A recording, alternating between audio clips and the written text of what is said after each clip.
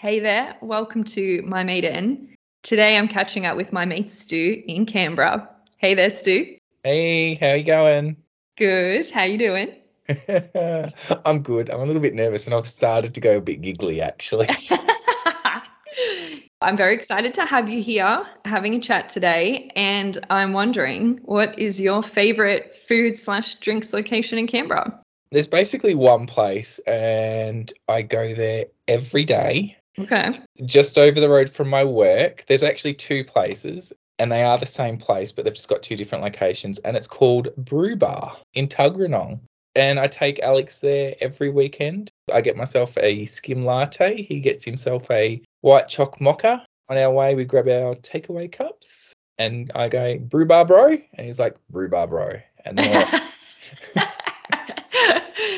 got to be honest, having a full-time job, the one thing that I give myself to reward myself with is that I can afford to buy a coffee every day, even with Canberra tax on top. Yeah, those nice rituals that kind of take that moment in the week or in the day, right? Yeah, it's good. And like I make one at home and I take it with me to work and I log on because I'm an early riser at work. I sip on my morning coffee, and then when people start to come in, I'm like, oh, it's getting a bit too peoply in the office at the moment. So that's my cue to go over the road and take about 5 or 10 minutes to myself, grab a coffee, and walk back. Sometimes I might treat myself to a tasty snack too. So, Oh, what kind of snacks do they have there? oh, okay, Jess. We've known each other for ages, and you know that I used to make a lot of cakes, and I love. Yes. In recent years, I haven't been much of a cake person, but they have these muffins that I just love. I don't know what's in them. It could be meth, it could be pixie dust, it could be anything, but I love them so much. And they do raspberry and white choc, which is really good. And they used to do a blueberry muffin, which was my favorite. It's got this vanilla sort of flavor to the crumb, and it's just, you heat it up in the microwave just for a little bit, and I'm salivating thinking about it.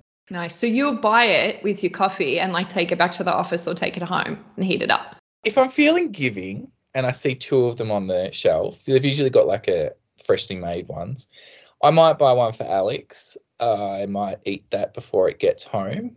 But yeah, just take it to my desk. And Alex will never know. No, because the evidence. But you also will feel good that you bought it for Alex, but then you also got to eat it. So everybody wins. Well, yes, and also saving him from the carbs and the sugar. So he's eating healthy by me eating the bad stuff for him. Flawless logic. Do you think, because you were a big time baker and a standout baker, do you think things taste a little bit better when you don't have to put the work into cooking it? Oh, that's a good question. Yes and no. Like, it depends what it is. When it comes to baked goods and pastries, yeah, I love it when someone else makes it. I think they taste much better because I can never quite sort of get the fillings right. Like if it was like a sfogliatelle or something. I don't know what that is, but it sounds impressive. Sounds very technical. They used to make them at Brew. They actually made me some on request, which was really good. And I literally bought like half a dozen of them. And they were like $7 each. And I just bought a whole heap and I just gave them away to people because they're just so damn good. But it's like a filo pastry that's been rolled and rolled and rolled. And they do it in a certain way. So it kind of looks like a lobster tail. But then they fill it with custard that has orange and citrus flavors inside it. And yeah, you'll have a delicious orgasm if you have one of them. Like they're flaky and they're cream filled and they're warm and yeah. Anything with pastry and custard is a weak spot for me. Yeah. Tell me about it. I'm gonna have to request them to make it again, to be honest. So. And then post them to Melbourne. Yeah. Oh, yeah. They won't make it to Melbourne. They won't even make it to the post office, Jess. Oh yeah, we've established that. What's the atmosphere like? It's good. Like the people that work there, they're laid back, but they're very proud of what they do. they take care of their workers, which I don't see a lot in other places. So everywhere seems to be open, 24/7 every day of the year except for Christmas. These people, they go, no, we're going to shut shop for 3 weeks over Christmas. We want everyone to have a break. They're really good like that to their staff. In the way of the clientele, it's very public servanty because it's Canberra. Right. They're situated between several buildings that all house like the Department of Social Services and Services Australia and a few other places. So the clientele's a bit, what's the word? I'm going to say restrained. That's how it's a nice way of putting it. It's a good place. Like the barista takes care of me. He gives a little flirt every now and again, and I'm just like, nah, thanks, buddy. You walk away with a smile and a coffee. Yeah, exactly. He gets it. Yeah. He goes home to his girlfriend. Like he knows it's all harmless fun. When we were talking about teeing up this conversation, you actually had another place you had in mind that you wanted to mention, and I'm going to hold you to taking me there when I visit Canberra next. What was that place? Oh, okay. It's called Cartel Taqueria. Mm-hmm. And so this is it kind of got set up as a pop-up, I think. And it's a bit of an outdoor restaurant. And it was so popular when it first opened that there was a line literally down the street just to get in to have food. And Alex and I rocked up our first time and they went, we've run out of food, but we can give you a margarita. So we bought a margarita. I just recently did this conflict resolution training, and one of the main points in this whole day of the training was don't say no without giving another option. So I love that they're like, okay, we don't have any food left, but we can give you a margarita, and that doesn't feel like a loss. No, and it wasn't. It really wasn't. And it was one margarita, and it was nice and potent. And we got up and we walked back to the car and I went, oh, Al, I'm not sure I can drive. And he's like, me either. So we kept on walking and went to the KFC and, tried to soak up the alcohol. I like that because it turned into an unexpected adventure. It did. It really was. And yeah, it's they do like traditional tacos and they were so yum. Like there was a grilled pineapple salsa that was put on like a pulled pork one. There's prawn chicken, there's vegetarian ones, and they did this drink called horchata. I don't know if I'm pronouncing that right, but it's kind of like the best way I can describe it is get a really nice sort of chai tea and rice pudding, stick it in a blender and warm it up, and it's like a drink, and it was just so damn good. Oh, so it's thick. Yeah, it's nice and thick, and they're hot, like with their hot chocolates too, like a nice good hot chocolate kind of consistency it was, and it was just so damn good. He took me there for my birthday last year and we had just about everything, and it was just so damn good, and you would love it, Jazz. Can you remember the Mexican fiesta we had? Yes. At my place in Mulgar? Yeah. Imagine that like amped all the way up. With very potent margaritas. Oh, that's awesome.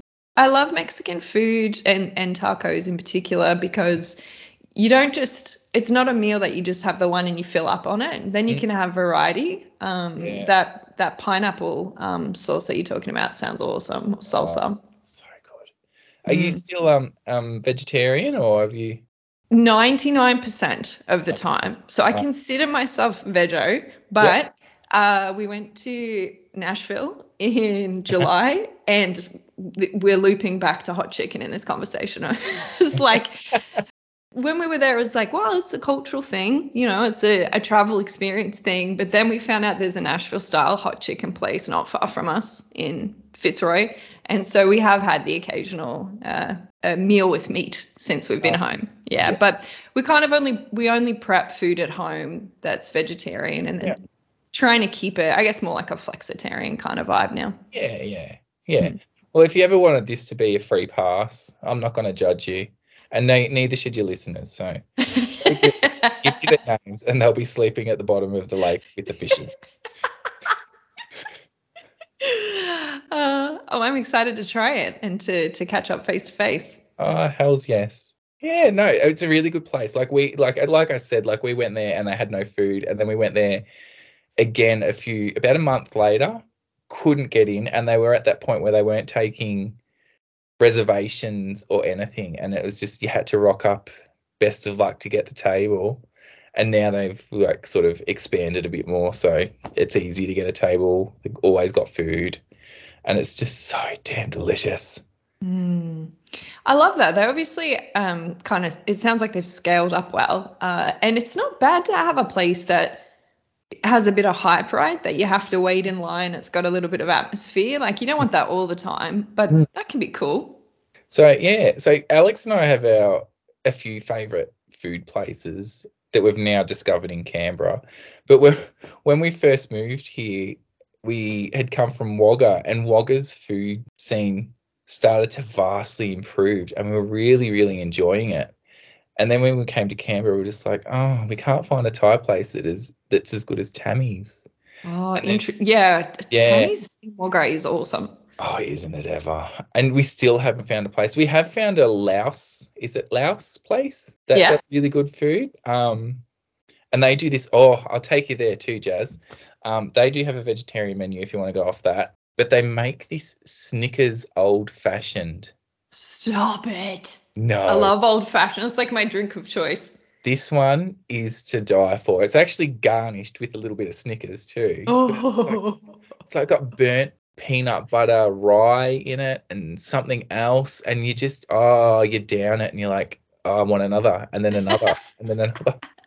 What's that place called? It's called Zaab.